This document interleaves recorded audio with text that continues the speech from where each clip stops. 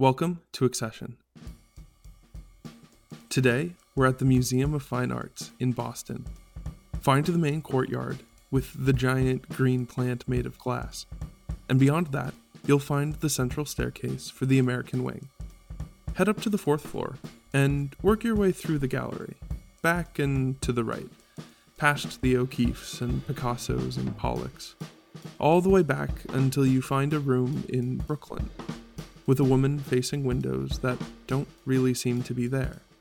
Towards your right will be a glass door that leads to some offices straight on.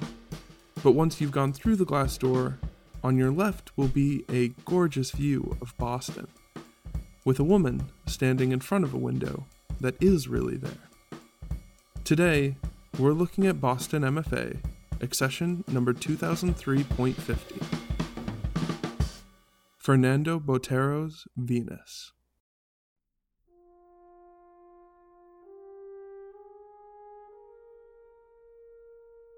Dear Venus, I have to admit that when I first saw you, I didn't really recognize you, even up close. Centuries ingrained into the Western cultural consciousness, and these 2 decades ingrained into mine have trained me not to think of a woman like you when I hear the name Venus. This is a cultural bias that, try though I might to eradicate, occasionally comes to bear as I walk around museums.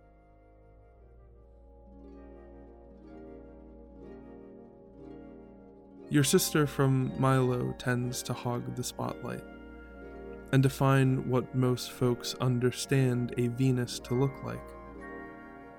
Of course, I should have seen the resemblance you bear to your cousin from Willendorf, though I realize she only later got the family name, despite being the oldest among you. Still, there are definitely differences between you and your cousin. In fact, many of your physical features you actually get from your father's side. Boteroism, as it's called. The small sliver that is your lips, the wide almonds in almonds that are your eyes, hair that sits up high and then doesn't seem to fall like hair. In fact, it looks much more like a tropical fruit or a gourd placed high upon your head more than it does hair. And of course, this is all to say nothing of the fact that you are... I have to put a word in here. There are so many that I could use, and the modern parlance is shifting so rapidly.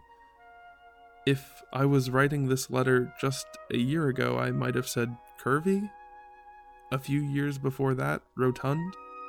At some point, maybe I would have just said larger woman with the air quotes. Truth be told, art historians better than I have danced around your shape and hidden behind the word Boteroism to avoid putting too fine a point on it. But I'm going to take a stand. This is not the reason I'm writing you a letter, and we have to move beyond it. With all the love and kindness, and genuinely without any air of derision. Venus, you are fat.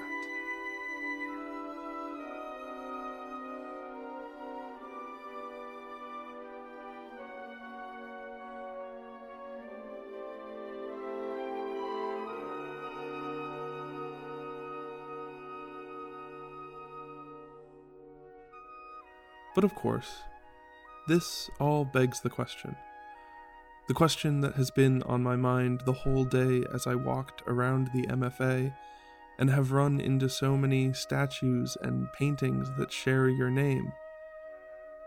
What is it that makes a Venus a Venus?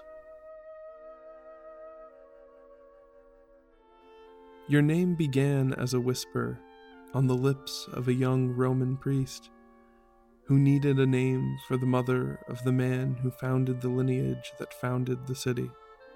And of course, that mother must have been a goddess, a protector of all things loving and caring and maternal. It's hard to imagine that for so long, you were just a part of this small group of people, not even a nation or a state, just a city, who worshipped you and made up customs and rituals and tributes specific to your role as their mother.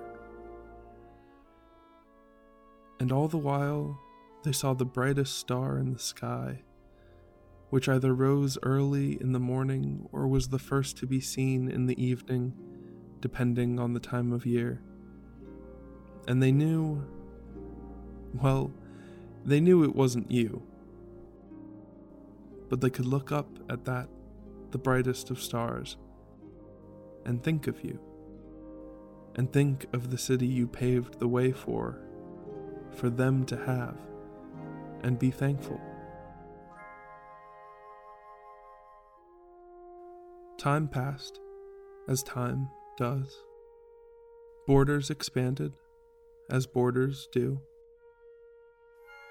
And along the way, you passed from one culture to another, expanding to include more and more deities and identities. Among these, of course, was the Greek Aphrodite, with her lust for love, her sensual pleasure, her desire, and of course, her birth.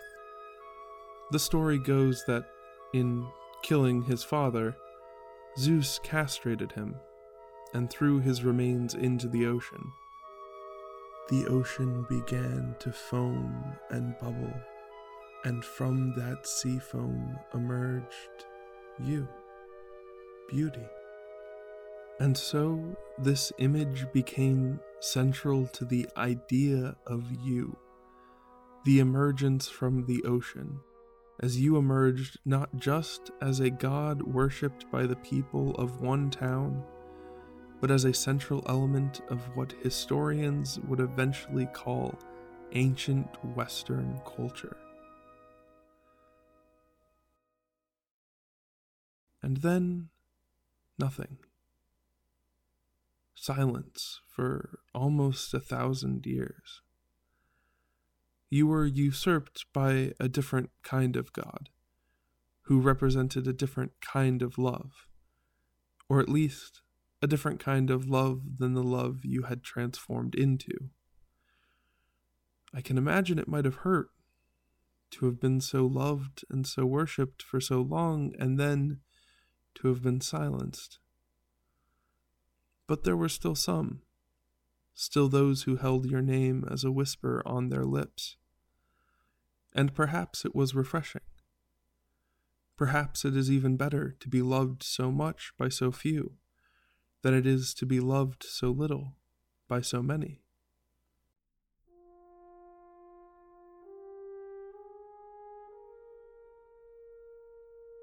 Of course, we're all familiar with the story. You would emerge again as the cultural consciousness became consumed with the idea of the classical, the antiquities, the rebirth. This time not upon the lips of the priests, but in the hands of the artists. I don't know if the transference of your worship from priests to painter changed the nature of your divinity, but this is where some of your most famous depictions would emerge, like the painting of you on the seashell, being blown by Zephyr and Aura into the arms of a nymph, the hour of spring. As this transference happened, you became something more than a meditation, more than a thought upon a glance at the brightest star, more than a reflection on the nature of love and lust. You became an icon, a symbol.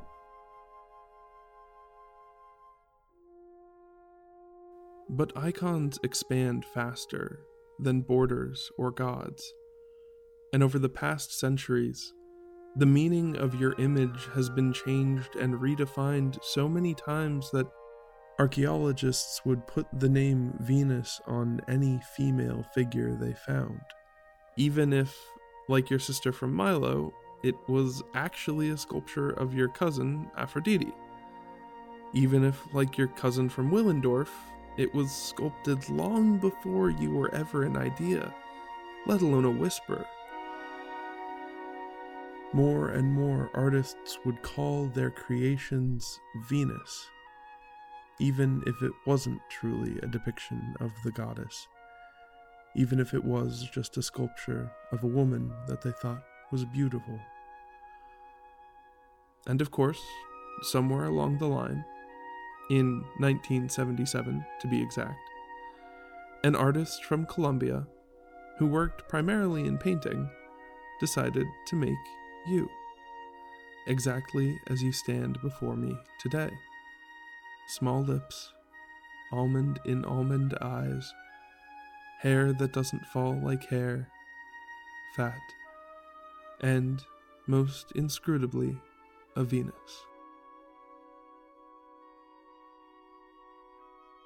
I noticed that your weight is all on one foot, and your other one is lifted, as if you are taking a step forward. And in your right hand you hold onto a towel. Perhaps you have just emerged from the shower, stepping out from the mist and steam, like beauty born from the foam of the sea. You are one of 564 items in the MFA collection that bear the name Venus, one of 34 on display today, not including all the Aphrodites, of course.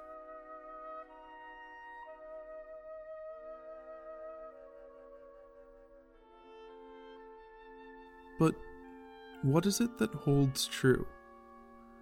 What is it that rings eternal? What can be held from mother to goddess?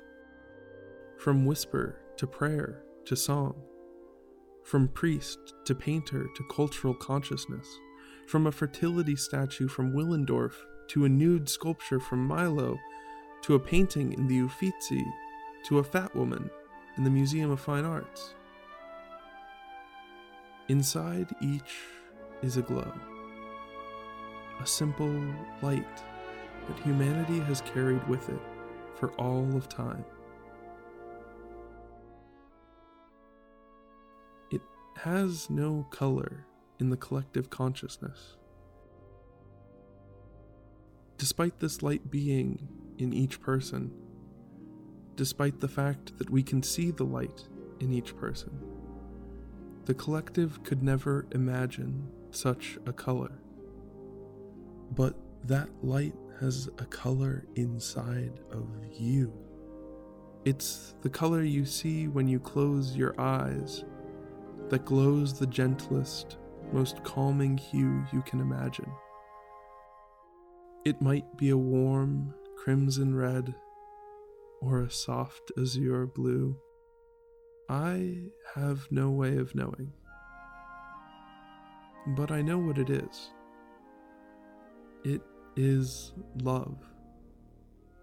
And it matters not at all what you look like, or how you look like, or why you look like, or whether you are thin or fat. The light, the love is inside of you because it is you. You are Venus.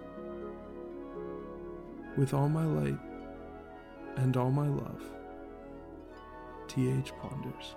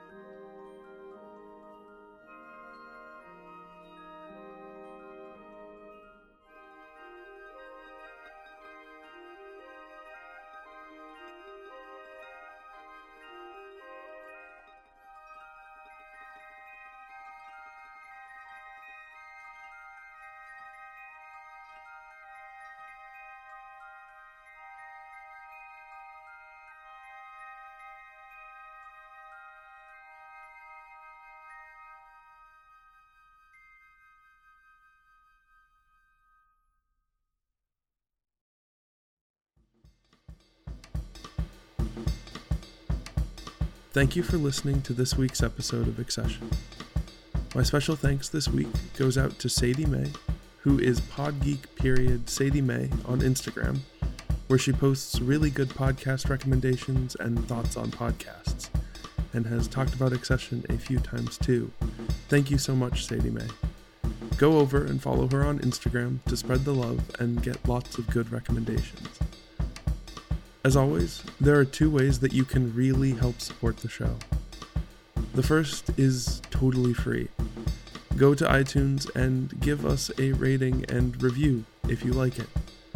Doing that helps iTunes know that this is the kind of show that they should promote to other people. The other way to support the show is to head over to patreon.com/accessionfm and make a small monthly pledge. Patrons get a postcard from me, bonus content, and other cool goodies. Again, that's patreon.com/accessionfm to help me keep making the show. V Silverman makes our show art. You can hire them to make art for you at vcsilverman.com. And the theme music you are hearing now is performed by Mike Harmon, with recording, editing, and producing from Casey Dawson. You can hire him to make music for you at caseydawson.com. The show is written, recorded, edited, and produced by me, T.H. Ponders. You can follow me most places at T.H. Ponders, and you can follow the show most places at Accession FM. And as always, you can find the notes to the show, links to the art, and maybe a few other goodies on our website at accession.fm.